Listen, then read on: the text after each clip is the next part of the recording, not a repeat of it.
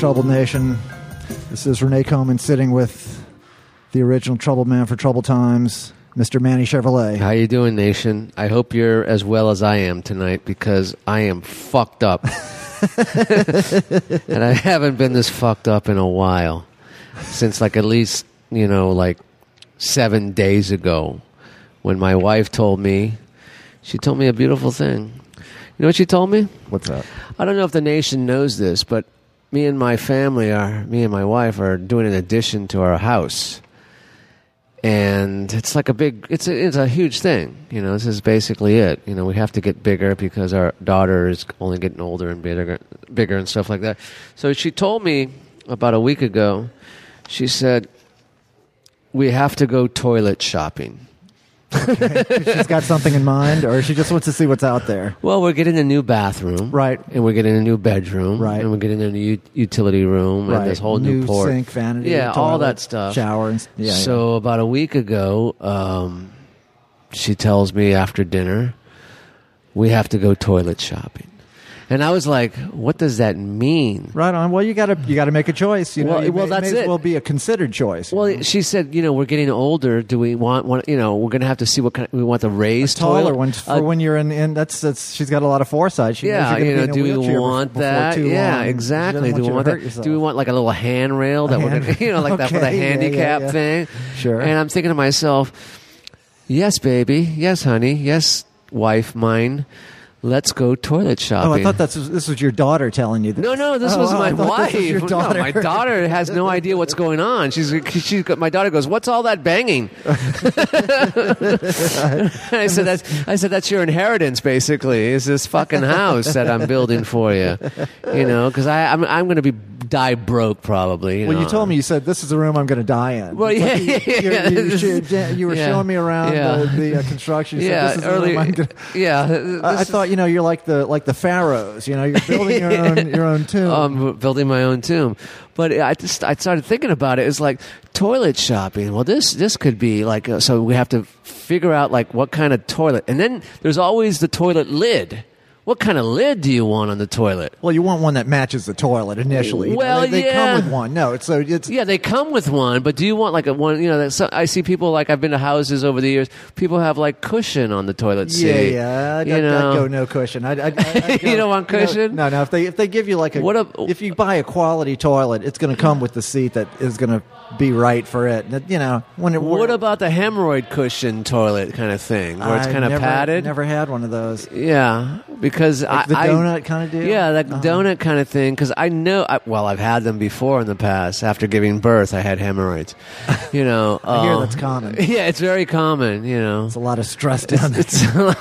Well, they say push, but you don't know where to push from. Right. That kind of thing. The whole thing. It's a shotgun approach. So, I'm going toilet shopping, hopefully this weekend. But okay, so you planned for it. We planned for it. You stretch out that joy for a whole week of anticipation. I just want a toilet that's going to be, LBGQT friendly. Right. I just want a toilet like that. Sure. And I think though, because I'm the Prince symbol on the door, whatever that is. Yeah, the Prince. But I just want a toilet that I think I'm going to want a raised toilet because I'm very short. I'm a short guy. Okay. So I think 10 years from now I'll need that little boost. I'll need that little like handicap boost kind of thing, like the gargoyle kind of thing. You don't think it'll be hard to mount? You don't think it'd be more of a challenge than not? I don't know. Maybe you're right. If I get a running start, maybe. If I get a running start, I think I'll be kind. I think you'll be fine. Yeah, I think I'll be very kind and fine and stuff like that. And I can still move. I'm quick. I know you're quick. I'm quick. Twitch muscles. Yeah, yeah. Timing, and I always say timing is everything. Yeah, timing beats speed, right? Right, exactly. So that's where I'm at right now, Troubled Nation. Well, and proximate to your neighborhood is going on the premier festival of New Orleans, which is the New Orleans Jazz and Heritage Festival, brought to you by Shell. By Shell, yeah, exactly. Can't leave that part out. I think by law you can't leave that part out. by statute contract. Well, it's in so my it's right in your neighborhood. And you actually last week were talking about that you had a money making scheme that you associated with this construction project. Yeah, where you have a portable toilet out in front of your house. Yeah, for the construction worker. Did you actually? No, you know what happened? Because my couldn't get a permit. No, my contractor said. His name is the Water Boy, I like to call him. Right. Yeah. Bobby Boucher. Yeah, Bobby Boucher. That's his name. He likes to be called Robert, but I won't give him that benefit. Right. But he told me, he said, listen, I love Jazz Fest. I'm going to be at Jazz Fest. I'm going to be here this weekend. So it's like, fine. Don't worry about it. And what we did, he locked the toilet up. I saw that lock. That's not, you don't know the combo. I don't know the combo. So he locked it. Okay, so my whole business venture went... Yeah. But you know what, though? Here's the thing. I live right in the heart of it, and usually, we take 2 cars to go to work, my wife and I, even though we work kind of close to each other. But during Jazz Fest, we all have to be a 1-car family. Okay. We take the girl to school. Then that car is a police car. yeah.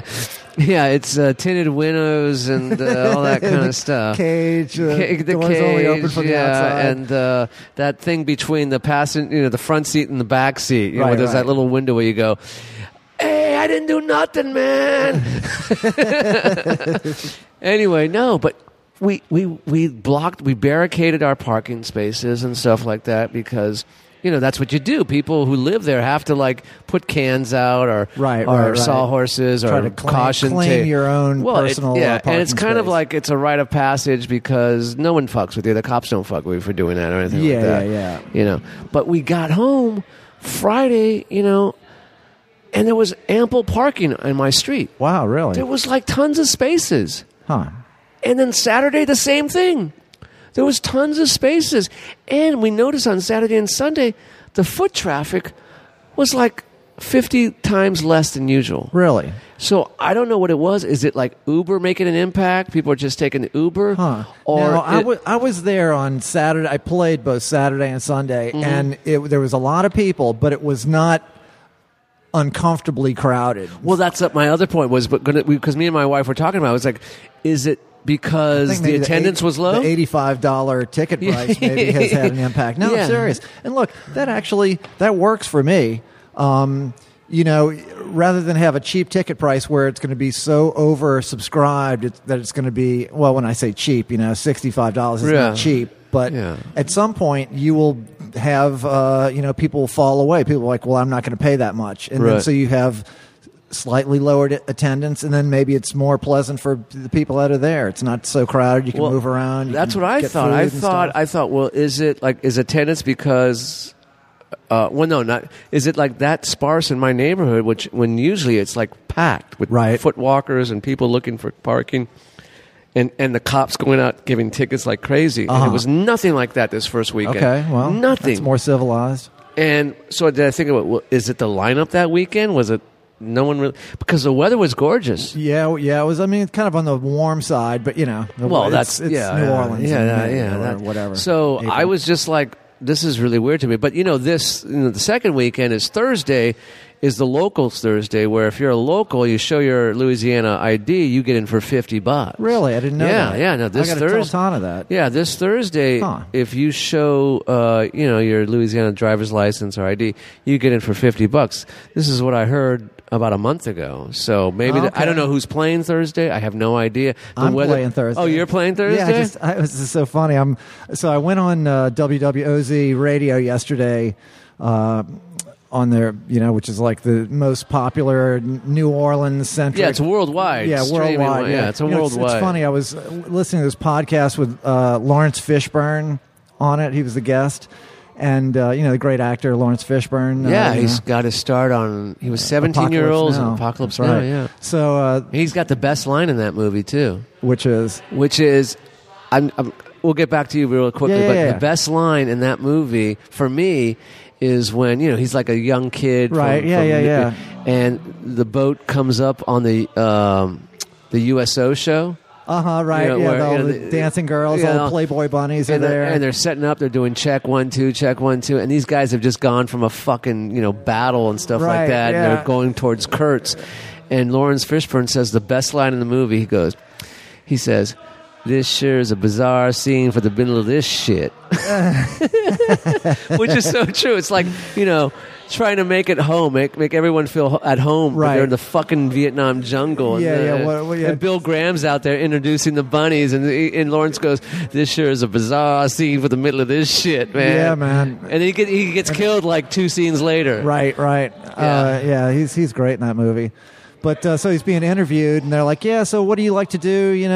And he goes, "I'm really a music fan. I really love music." And they're like, "Oh, what kind of music do you like?" He goes, "Well, I love the Beatles. I'm a Beatles freak." And he goes, "And like WWOZ. I love W." I was like, "Well, the two things, the Beatles and WWOZ. That's good pretty for cool." Lawrence. So we went on. Me and the other guy, one of the guys from the Iguanas, Joe Cabral, went on and played. It was the world premiere of the new Iguanas single. Right. Yeah, I saw Needle in a Haystack. Right. Parenthesis, Burn It Down. Right. So is that from a new album, or is that just no? It's where you're just doing single by single at this point. I guess kind of scouting for what our next potential album length recording, how we would do that, where we do it. It seems like we go through phases of. Things present themselves, and one of the ways they present themselves is you generate some activity. And so, you make something and you send it to people and they go, "Oh, that's cool."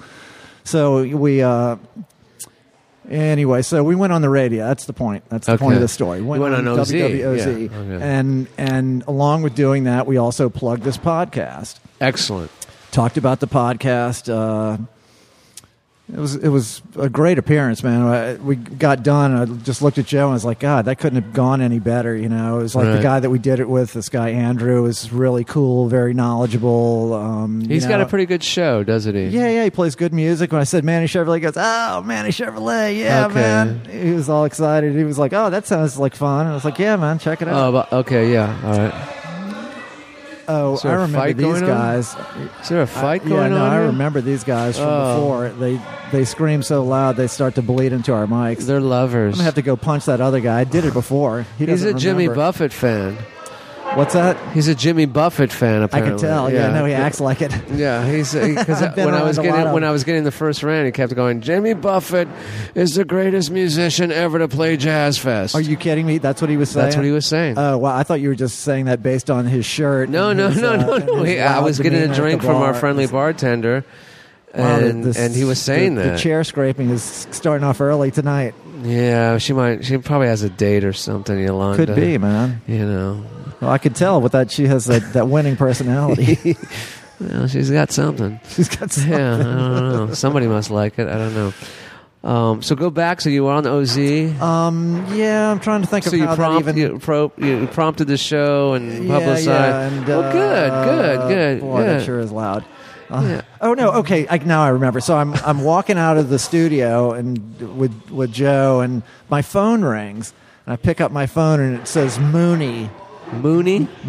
Okay. John Mooney. Oh, okay. So I look at it and I play with John Mooney. I've played with John Mooney for 20 something years on and off. Yeah. In fact, I have replaced. I was trying to count today whether it's 3 or 4 dead bass players in his band. Oh my God! For sure, if it's 3, it's one guy I have to count 2 times. So because that guy almost died and then he got better. And then he almost died yeah. and I replaced him. Then he got better and he came back and then he ultimately did succumb to his injuries over long term. And I replaced him again. So but it's always this kind of on again, off again thing. And I've told this story even when it was just where I'd replace 2 dead bass players. I would tell the story, and people go, "Oh, you better watch out. You better be careful." Yeah, and I'd say, "No, it's not me. No, it's not. It's whoever takes my place permanently." Yeah. So your job is to warn the guy who's taking place. Yeah, I mean, I think I'm just. Here's the thing. John Mooney is a real blues man, right? And he has a hellhound on his trail. Okay. Clearly. Yeah, I don't know. I think I saw him once. So he plays this really unusual style of slide guitar. It's based on the Sun House style, which is a Mississippi style. Okay. It's like kind of field holler, a lot of like 1 chord or 2 chord things. That's like blues, but doesn't even go to the 5 a lot of times, or has these really elongated harmonic movements. 1 for 6 bars, and then 3 bars of 4, and just very kind of idiosyncratic. And it's almost kind of like a ragtime thing where he's not ever playing like a full 4 notes or 5 notes of a chord. He's like plays a bass note and okay. It's really wild. And he's from here? He's from I think Rochester, New York, or Syracuse. Oh, really? I think Rochester. Okay. But so Son House went back so far. Robert Johnson was influenced by Son House. Son House was a man when Robert Johnson was a teenager coming up in the Delta, and but then after that part of his career, he retired and he moved up north and worked there for a long time, and then actually had a big career resurgence in the 60s when they had the blues resurgence. And there's a lot of great black and white footage on YouTube of Son House playing as a man in his 70s or something. So that's kind of when John knew him, and John lived up there, and John studied with him, and John was kind of like, Son House. But he lives here now? So John has lived in New Orleans for maybe 30-something years, as a I think my brother spoke of him a lot, yeah. Yeah, he's wild, man. And, has like an amazing band. So anyway, so the phone's ringing, I was like, Mooney, I'm like, hello, John. What's going on? He's like, oh, not too much. How you been? Yeah, say, what are you doing on Thursday? And I was like, Thursday night I'm playing a gig. And he goes, no, Thursday during the day. And I said, I'm available. So what's going on? He goes, Jazz Fest, man. I was like, okay, sure, John. That sounds like fun. Sure. I mean, I haven't played with him in 2.5 years. Right, but it's going to be 3 days before. Well, so then he goes, oh, that'll be great. He goes, well, say, what are you doing tomorrow? I said, tomorrow when? He goes, during the daytime. I said, I'm free. He goes, why don't you come play with me tomorrow?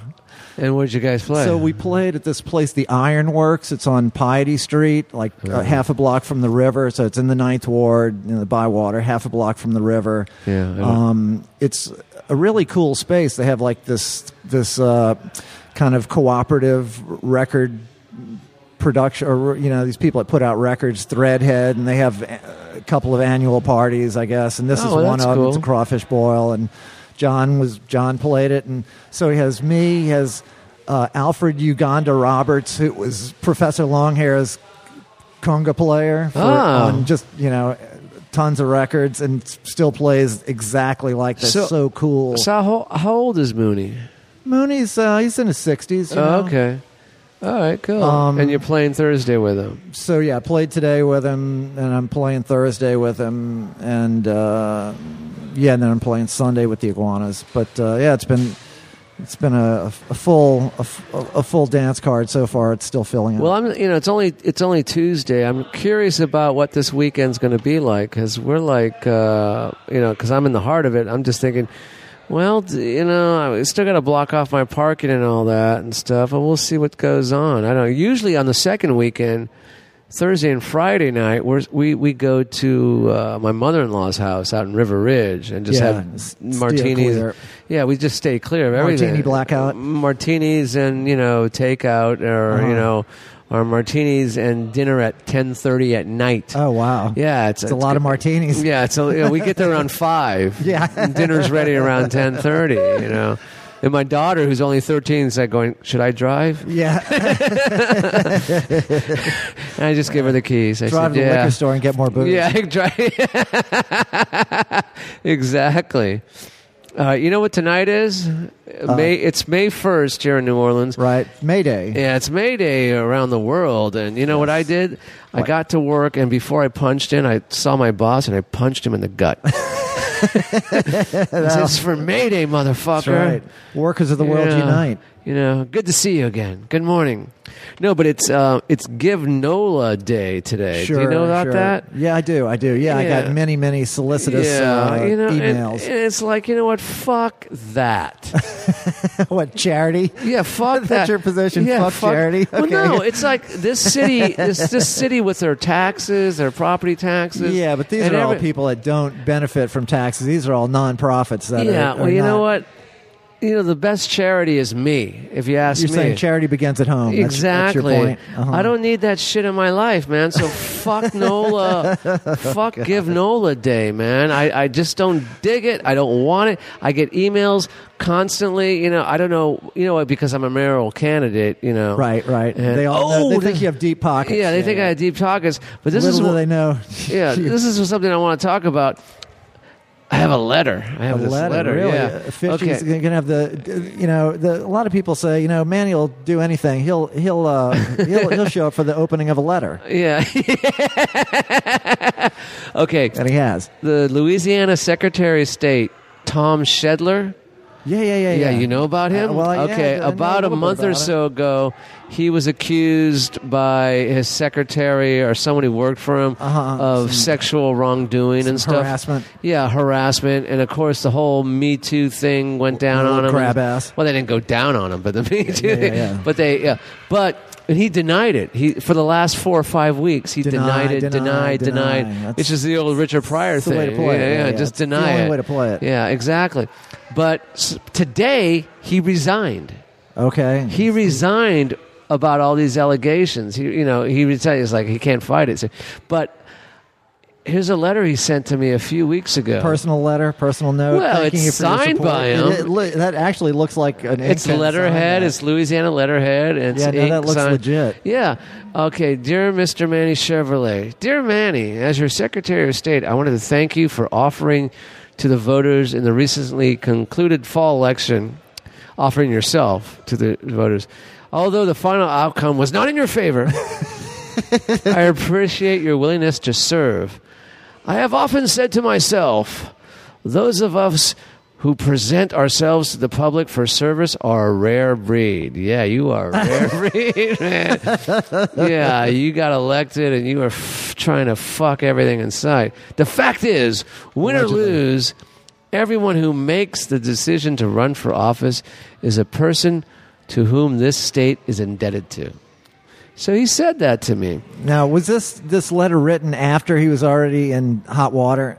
This thing came up against him about a year or so ago. Oh, okay. It was only made public like a month ago. Right, okay. So then he said, knew this was brewing. Yeah. He says, you are a member of a unique group of individuals who have experienced the thrills and disappointments of a campaign.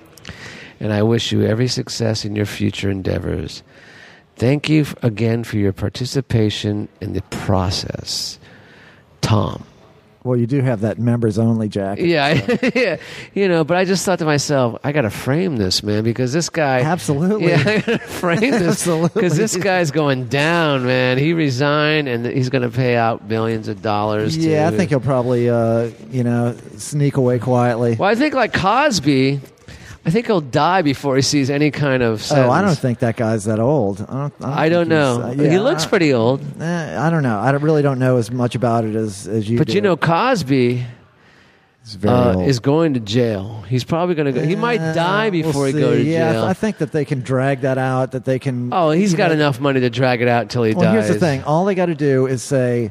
let him remain on bail for the appeals process, and then he's that's it. That's all. As soon as the judge says, "Yeah, you can do that," then he's never going to set foot in jail. But here's the thing: when he goes to jail, it worked for John Lennon.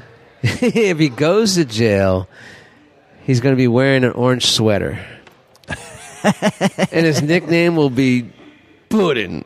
And when he goes and meets his cellmate, his name is going to be like Leroy, his cellmate. And Leroy is going to say, Mr. Cosby, I love you so much. I think you're great. But we got a game here in prison called role-playing. Oh, yeah. Now, you can be the husband or you can be the wife. And Mr. Cosby is going to be really smart. He's going to go, well, I'll play the husband. And Leroy's going to say, well, all right, husband. Come over here and suck your wife's big black dick. Yeah, the old ones are the best ones. That's what I always like to say. You can see that one coming a mile away. Yeah. Sometimes it's like just seeing the It's all about timing. Enough. That's timing. That's right. Yeah, that's right. It's all about timing. Oh, speaking of timing, I had what I would call a failed attempt to do a spontaneous podcast at Jeff Treffinger's house the other night. Oh, yeah. How is Jeff? Jeff is good, man. Jeff is good. So, he lives really like within a couple of blocks of the exit of the Right, yeah, the Gentilly Gate, so, he's in the habit of kind of hosting friends and a lot family of porch there, parties and stuff like that. Porch parties. So I dropped by both days I played, and he was, super hospitable. Jeff and I are very close, like you and I are, or you and Jeff even. I don't care for him that much. Well, just don't turn your back on him. We're close. When I say we're close, I just always make sure I can maintain. Well, you've known him forever, haven't you? You've known him for all right. Both of us. Anyway, we don't need to split hairs here. So drop by there, and the second night I thought, I'll bring my podcast stuff in the bag, and if we drop by there, I'll see if we can see how this goes. This is all a big experiment. Right. Everyone we've done has been like, well, let's start somewhere and see what turns out. Right. And then we listen to it and go, oh, okay, we'll change that. And so it's really super fun. These dinner parties, they always have all this food and booze and. It's a party. I've been there. You know what a party's like. Yeah. So there's a bunch of people at the table, and I say, okay, Jeff, let's do a podcast. And I start pulling the stuff out and giving him a mic. And, well, it turns out that, this is more fun for me than it is for, or it was in this case, more fun for me than it was for certainly the other people at the table. And then ultimately Jeff was like, I'll be right back. I got to go to the bathroom. He never came back? No, he did. No, actually what came back is my wife. She came back and she goes, they want to play music now, so they need Jeff to play guitar, so they want you to stop this. I'm like, oh, okay, sure. So I shut it off. It was fine. It was an experiment. They do. I know he likes to sit in front of the people and play guitar. Well, I'll tell you what, man. So then the Redman family, which he married into, that's all the huge sisters there. Family, the sisters and his daughters are there, and he's playing guitar, and one of the boyfriends is playing guitar. Yeah. They're just going through the Redman songbook, which is all this great 70s music and 60s music, and they all sing together. And it's the sweetest thing ever. It's like, God, I want to start crying, man. It's just so precious.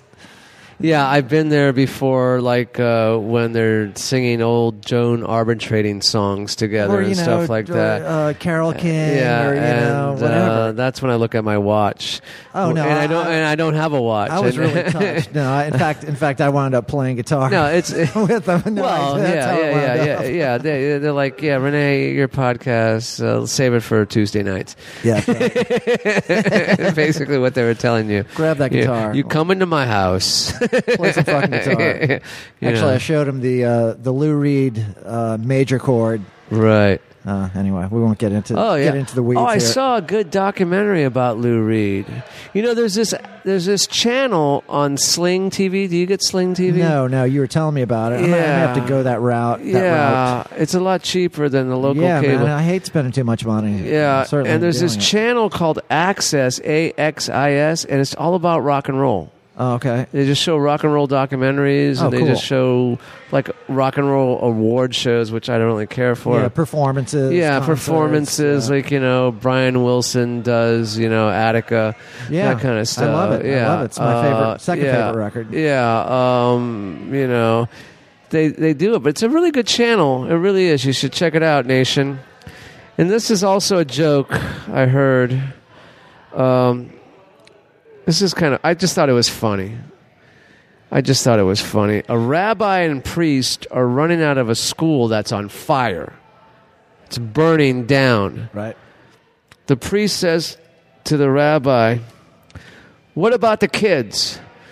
And the rabbi says, "Fuck them." And the priest says, "Do we have that much time?" Oh, God. This has really become a recurring theme of the show. I hope I'm not responsible for this. It wasn't my intention. It was really, the first time it came up, it was just really kind of, in the zeitgeist, and that it seems like we've hit a chord. Well, yeah, it's something that we have strong feelings about. We both have experience with it. We have strong feelings, and, I just try to come up with things, and I rip off people, and some of it's original, and I think a lot of people are liking our show. Yeah, you were getting some feedback. Yeah, look, people, we're on Apple iTunes, whatever they call it. So go find us there. You don't have to say anything good about us. Just give us a 5-star review. That's what's important. Just give us that 5-star review, because that's how we're going to show up and hurt other people's feelings. So if you want that to happen, right? I do. Yeah. Clearly. It's working. The Troubled Nation. So Troubled Nation, please try to get the word out there by texting us to friends that you think we might hurt their feelings and asking them to give us 5-star reviews. Okay, before we go get another drink, I wanted to talk about something. I don't know if I talked about this before. Remember, I remember a few months ago you talked about the tone of texting. Yes. I don't know. Tell me if I'm talking about something that we already talked about. We can touch on it again, even if you are. There's a tone of texting where you don't understand. If someone says something and you don't understand, the tone is something. If they're being sarcastic, or harsh, right? Or but there's also fact. There's also those people who text who have to have the last word. Oh, really? Well, there are people like that in life in general. Well, yeah, they have to have the last word. And in phone calls, back in the day, people would say, okay, I'll see you there. All right, fuck you. No, fuck. Always the last word. Right. But I find now people in texting, and my wife and I have friends who all they do is text. Yeah. Picking up a phone and talking to someone is obsolete now in many ways. But I find that a lot of people have to have that last word in texting. And it's not even about phone calls, where I just put an example. It was like, all right, well, see you later. Oh, fuck you, fuck you, no, fuck you. But it's like, okay, I'll see you at the... Not many of my phone calls end like that, but I get the point. These are with close friends. Yeah, this is basically with family, really. Okay. Mom. That's how every conversation with mom ends. Yeah. Bite me. Yeah. No, but I find there's people who with my daughter and her friends and their parents, we're always doing these group texts. Group, well, not the group text, but okay, my daughter wants to take your daughter to a movie, blah, blah, blah, blah, blah. Okay, thank you. I could drop her off at 3. Okay, 3 is good because the movie starts at 4.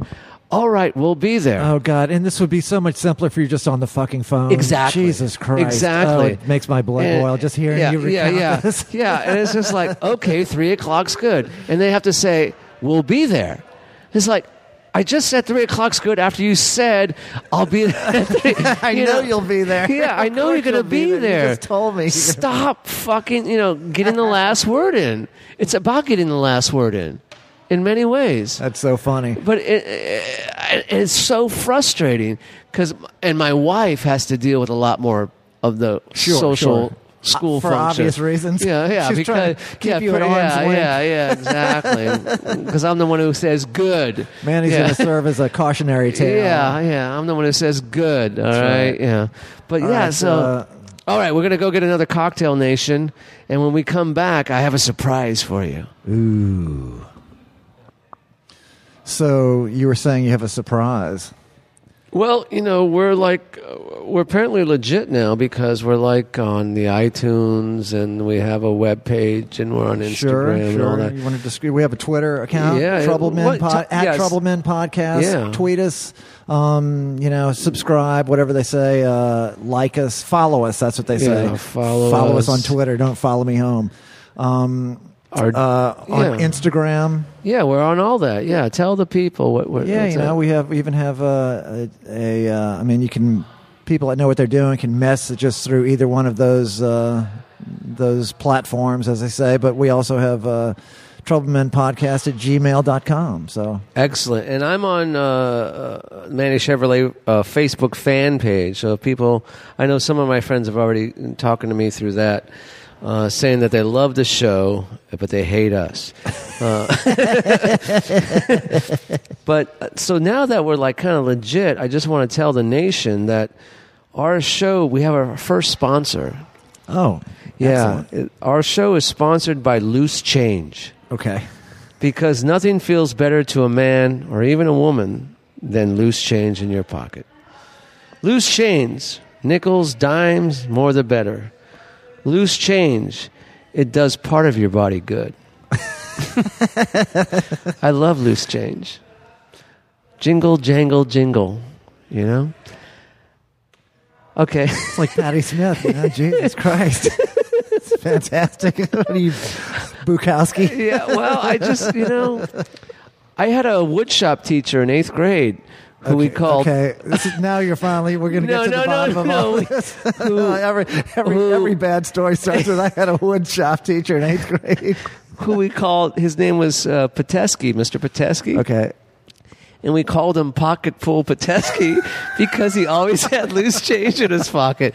And while he was giving us instruction, he was rattling that loose change. He was rattling that loose change in his pocket. So our show is sponsored by Loose Change, everybody. That's our first sponsor. All right. I'm sorry. I love it. That's I couldn't help myself. That's good. You're cracking yourself up. Yeah, I am cracking myself up. So funny. All right. What else is going on? Well, so getting back to the actual point of Jazz Fest, which is the music. The music. So I got to talk about a couple of acts that I saw that were just so fantastic. So I played... I saw a lot of good bands, but one in particular played right before me. I played with Lynn Drury, great singer-songwriter. She's from Yazoo City, Mississippi, which is where she's like a jazz great singer? rock on tour. No, she's like kind of Americana folk, you know. Oh, okay. It's a little bit like Lucinda Williams, that kind of bag, you know. Did you sleep with her? No. Okay. No. But she's great. She's got a great band, writes great, simple songs that are so direct. Anyway, so we were playing there, and the act before us was Helen Gillet. Are you familiar with Helen Gillet? No, You seen the name, perhaps? No, no? Music. You don't get out much. I don't know anything about music. I don't. Anyway, she's a Belgian cellist who's lived here in New Orleans for a number of years, and she performs in a number of different groups. But one way she performs, as she was the other day, as a solo act, and she has. Like a pickup on her cello and different microphones running through different effects, and she can loop all this stuff, and she can make these constructions. Was this at the Lagniappe stage? It was at the Lagniappe stage. That's the best place. It's so fun. It sounds so good. You're in the shade. You have real bathrooms. I could stay there all day down, if I wanted to. Yeah. And they have the Oyster Bar right there. And they have a real bar, too. Yeah, they have a real bar. And it's a hidden gem in New Orleans. People talk about where to get the best oysters in New Orleans. The fucking Paddock at Fairgrounds is the fucking best oysters. Well, I'm sure they're fresh. I'm sure they go through a lot of them. Yeah, you know. Key. You know what? After the jockey whips the horn.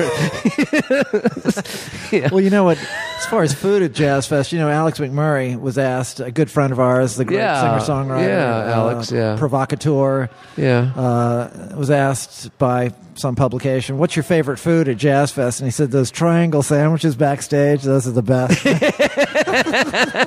Those things are great. Yeah, Rouse's number 2. You can't beat those, man. Exactly. Yeah. I look forward to them every year. Anyway, so go ahead. So we're, I'm sorry. So I'm watching. So Helen Gillet's playing, and she's sitting down. She's quite elegant presence, kind of a European air to her, but also kind of like a Bjork. Or who else was she reminding me of? Susie and the Banshees. No, I wasn't going to say that, but Enya.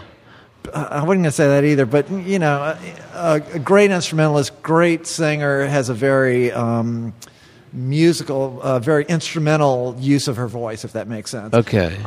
But she'll do these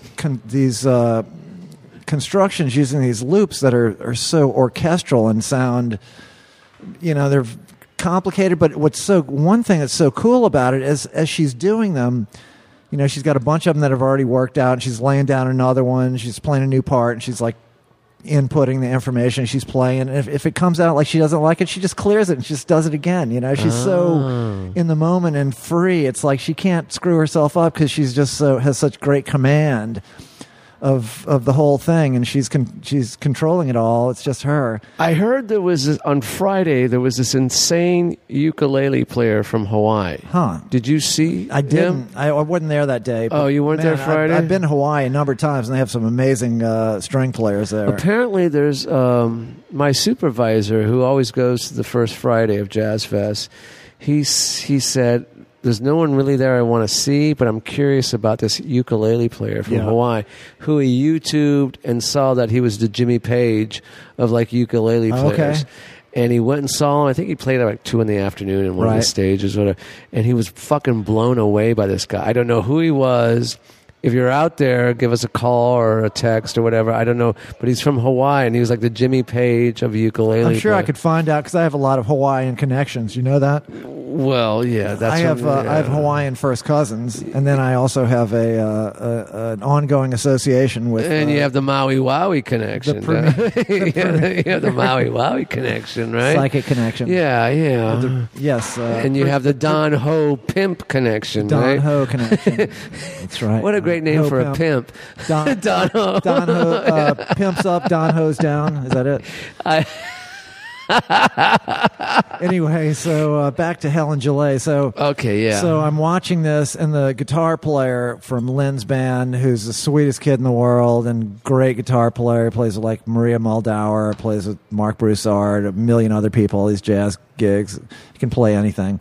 He comes and sits down. Like, we both brought our own folding chairs to sit on the side of the stage, and he sits down next to me, and we're just watching her. And after a couple of minutes, I said something about, that I just repeated, that I just said to you about, her how adept she is at this. And he's like, yeah. And then a couple of minutes later, he turns around and he goes, man, it's things like this. I just feel so lucky. I just have to remind myself how lucky we are that we get to do this.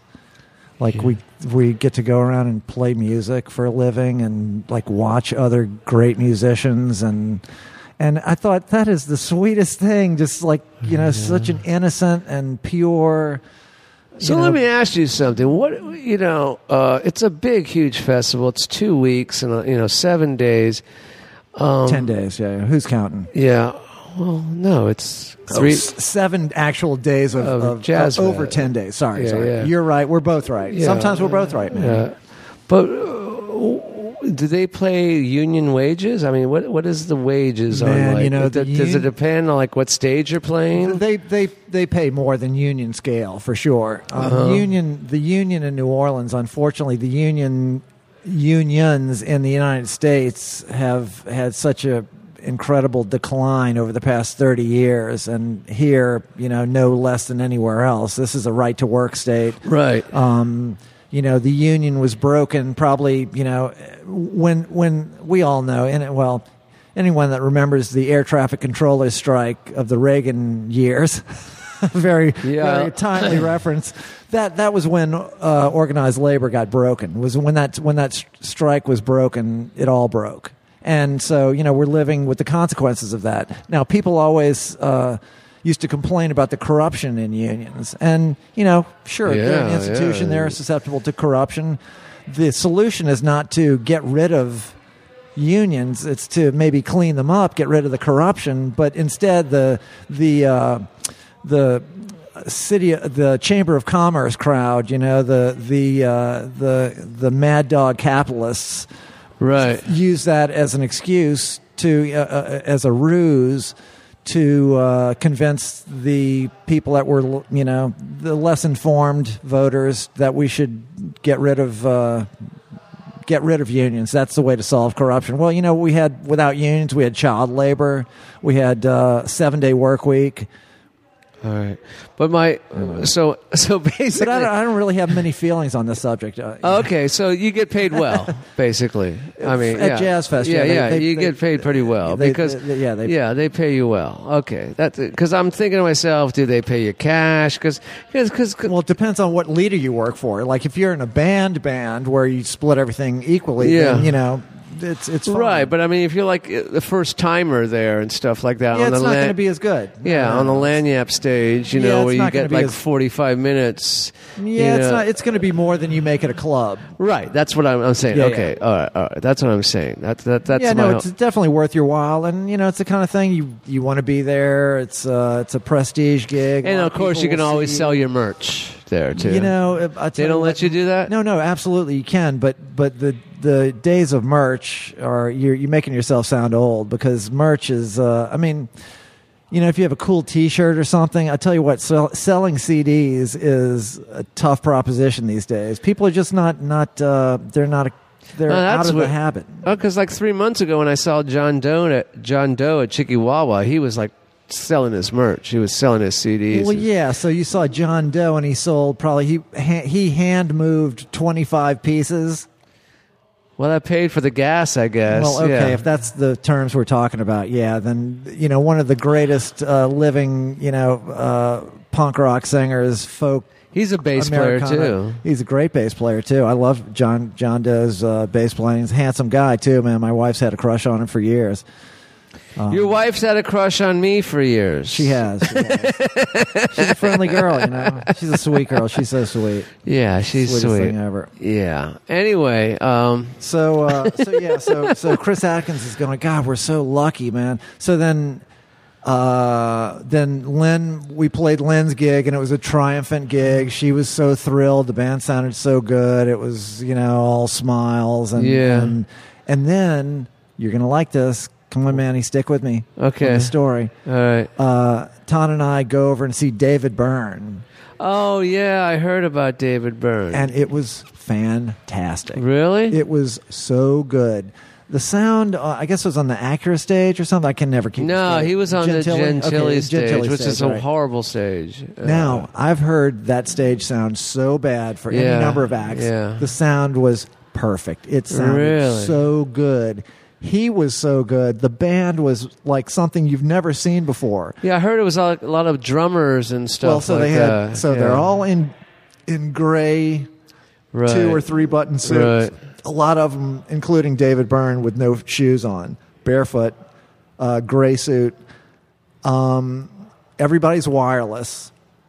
Everybody's got. Well, there's like 6 people singing, all great singers. 6 drummers who have like parade style drum sets on their bodies, like they can like marching band parade drums. Okay. Bass player. So is he promoting something new, a new album or something? I don't know, man. I wish I could say I knew, but he didn't play anything older than 1982, but it was all great. Wow. So so we're talking. Yeah, he played Once in a Lifetime. He played Burning Down the House, and everything else newer than that. Okay, so. But we were tearing up, man. Really? Ton and I were. Yeah, we were getting a little misty. And then look, I'm walking back to get our equipment after the gig, and of course, and it winds up I'm walking with Helen Gillet and her engineer, and they had just seen the show, and I was talking to the engineer who I'm friends with. I was like, man, I was getting a little misty. He goes, me too, man. I think we all were. He was so good, man. It was just so fantastic. Well, I saw Talking Heads at Hollywood Palladium, I think it was 1979, and but I thought, to me. I mean, one of my good friends and idols, Joe Strummer, hated David Byrne. He hated him with a passion. He called him an insect. They're different kind of people, for sure. Those guys are definitely coming from different places. But I love Tom Tom Club. I thought Tom Tom Club was... I remember when that was going on. Yeah, I thought Tom Tom, because I was living in New York at the time. Yeah. And I thought they were great. I saw that. Yeah, David Byrne. He was kind of good. Talking Heads were kind of good. Talking Heads were cool. I had a good story for somebody at right before they started. I saw this movie, Danny Says, about Danny Fields. Did you see that movie? Oh, you would love this. So it's on Netflix.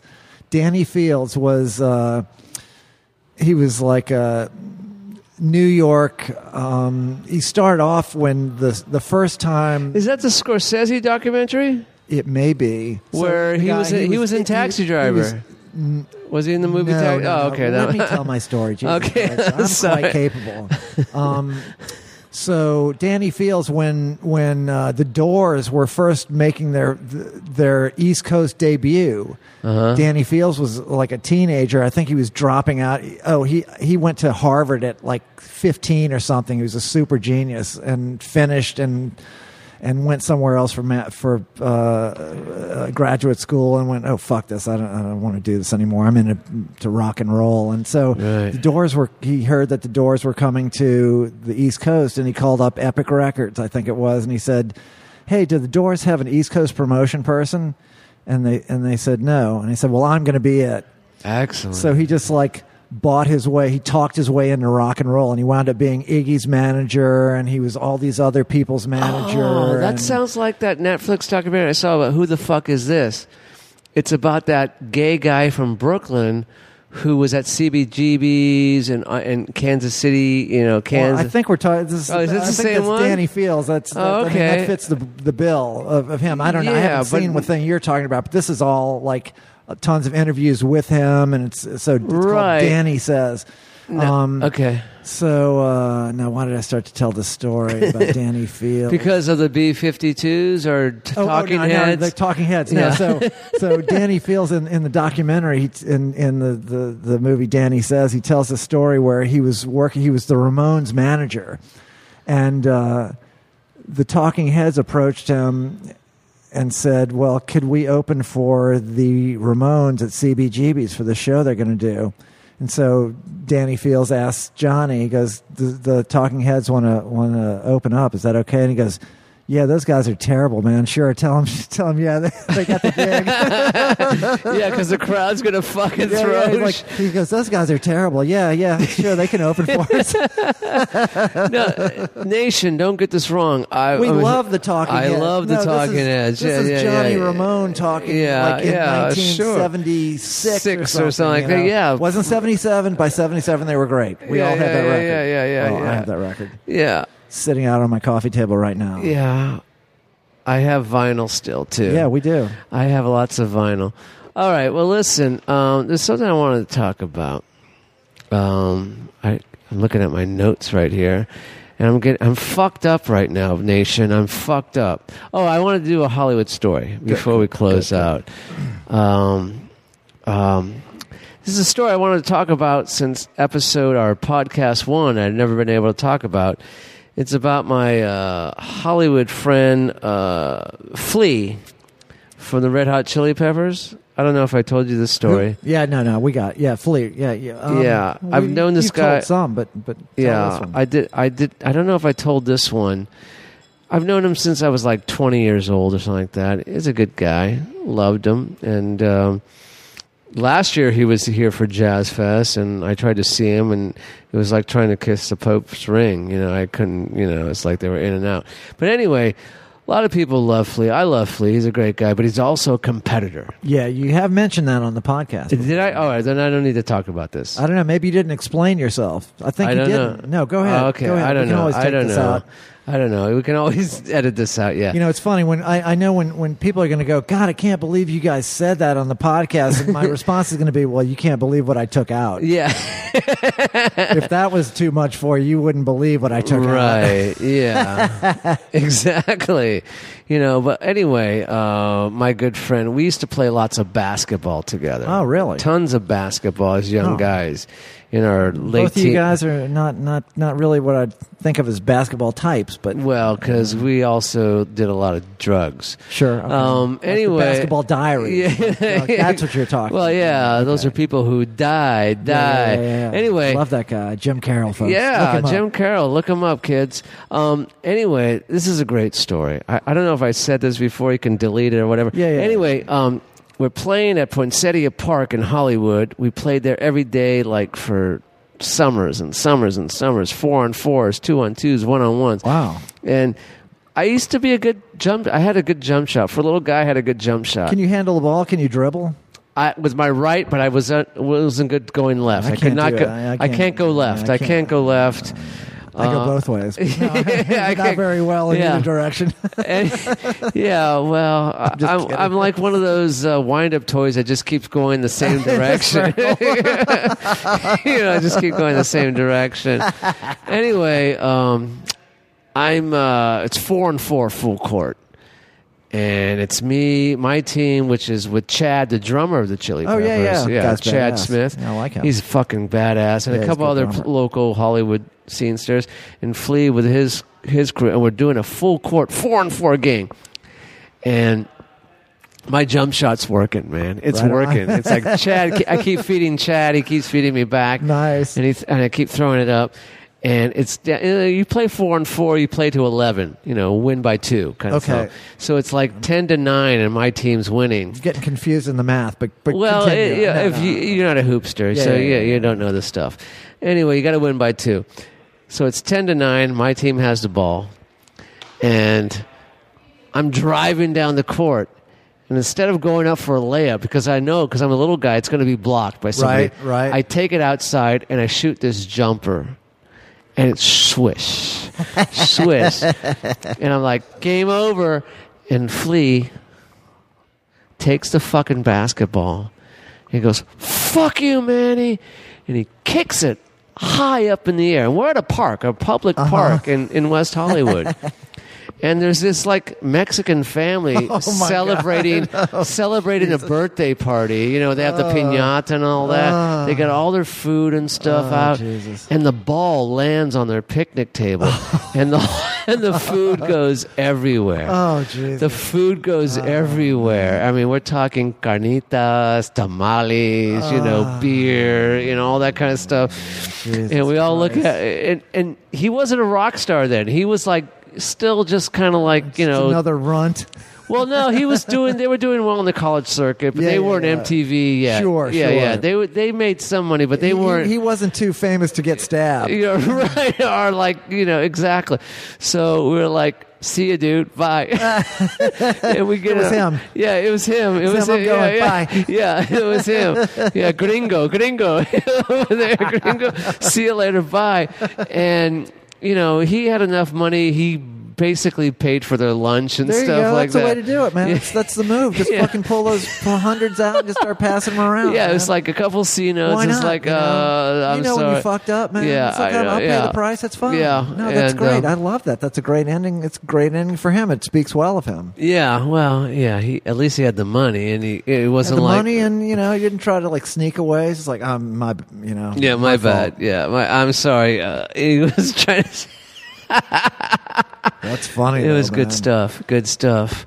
So I met a guy today who's I met this guy today who's so stupid. He's trying to recycle condoms.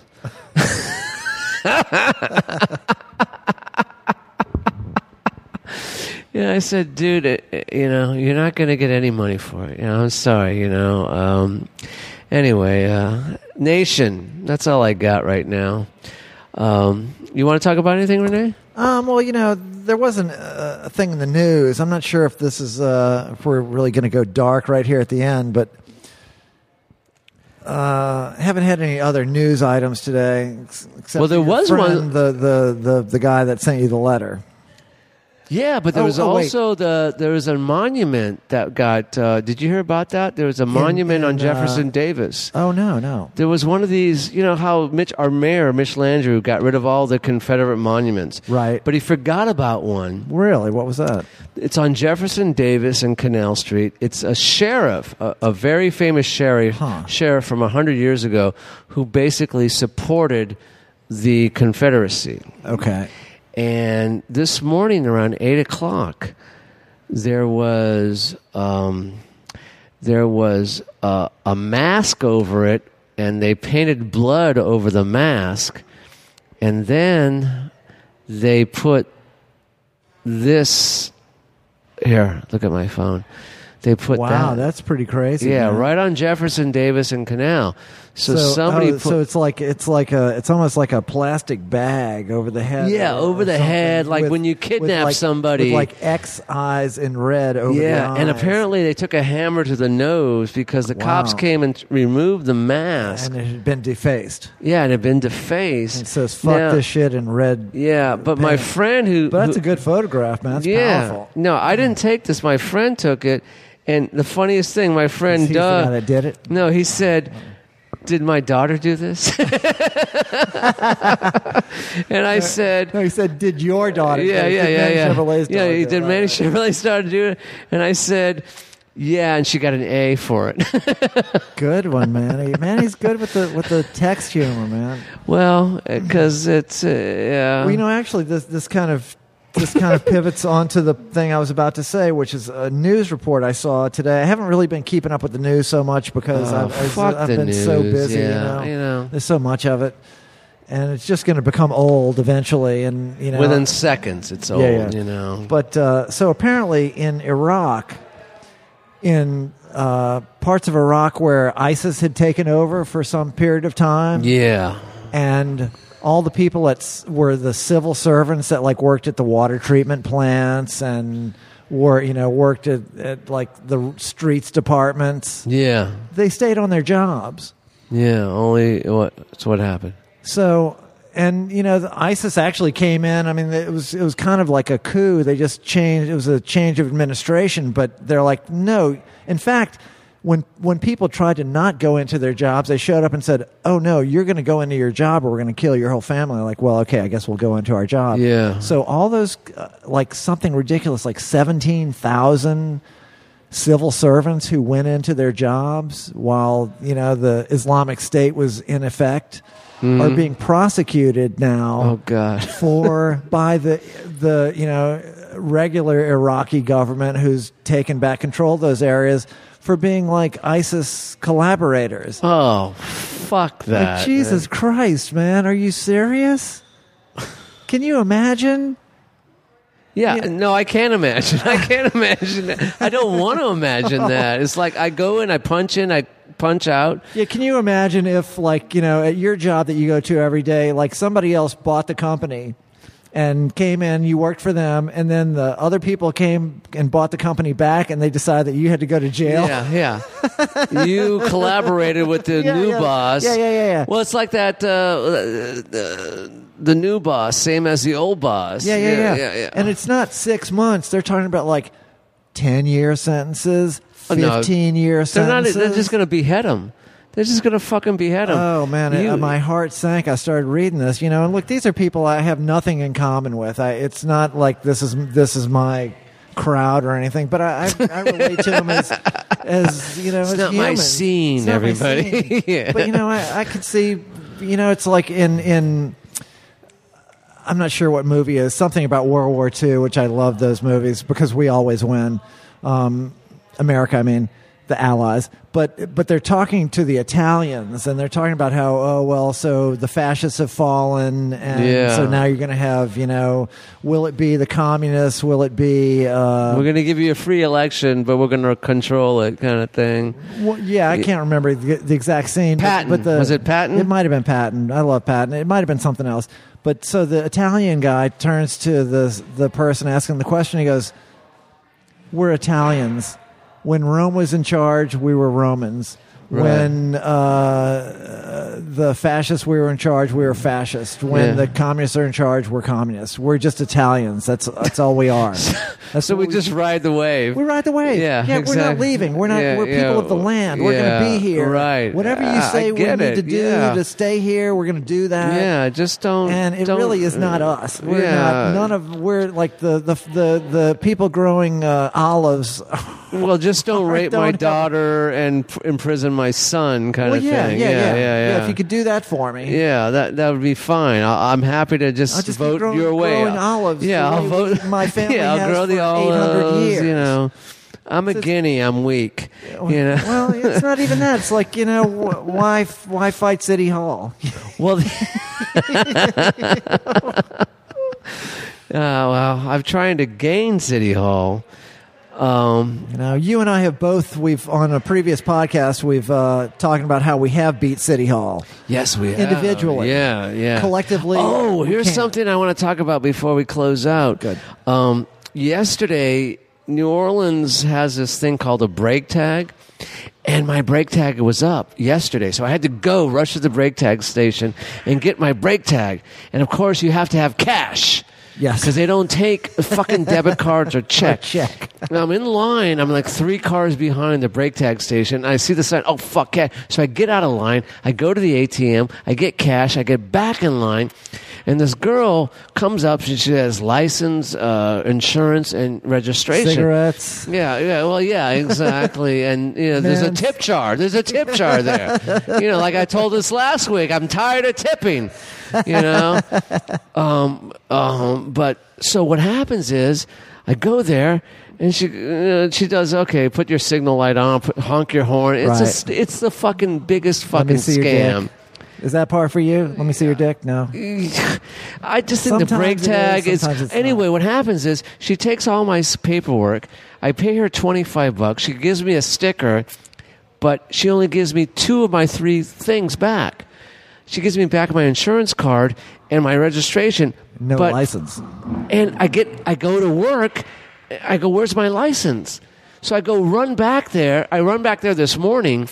I said, that girl forgot to give me back my license. Right. Well, she's off today. Well, can you look to see? No, I don't see a license for you, Mr. Manning. So now, tomorrow, on my day off, I have to go to the DMV and get a new driver's license. Oh, really? It's gone? It's gone. So tonight, we're driving home, and I don't have a license. Well, Manny, this is not the first ride that's been documented where you put my life in grave danger. But even again, on this occasion, it phases me not at all. I'm so desensitized to this. All right, Troubled Nation, I have to take a leak like the Cooley Dam. Good night. Good night, Renee. Struggle continues.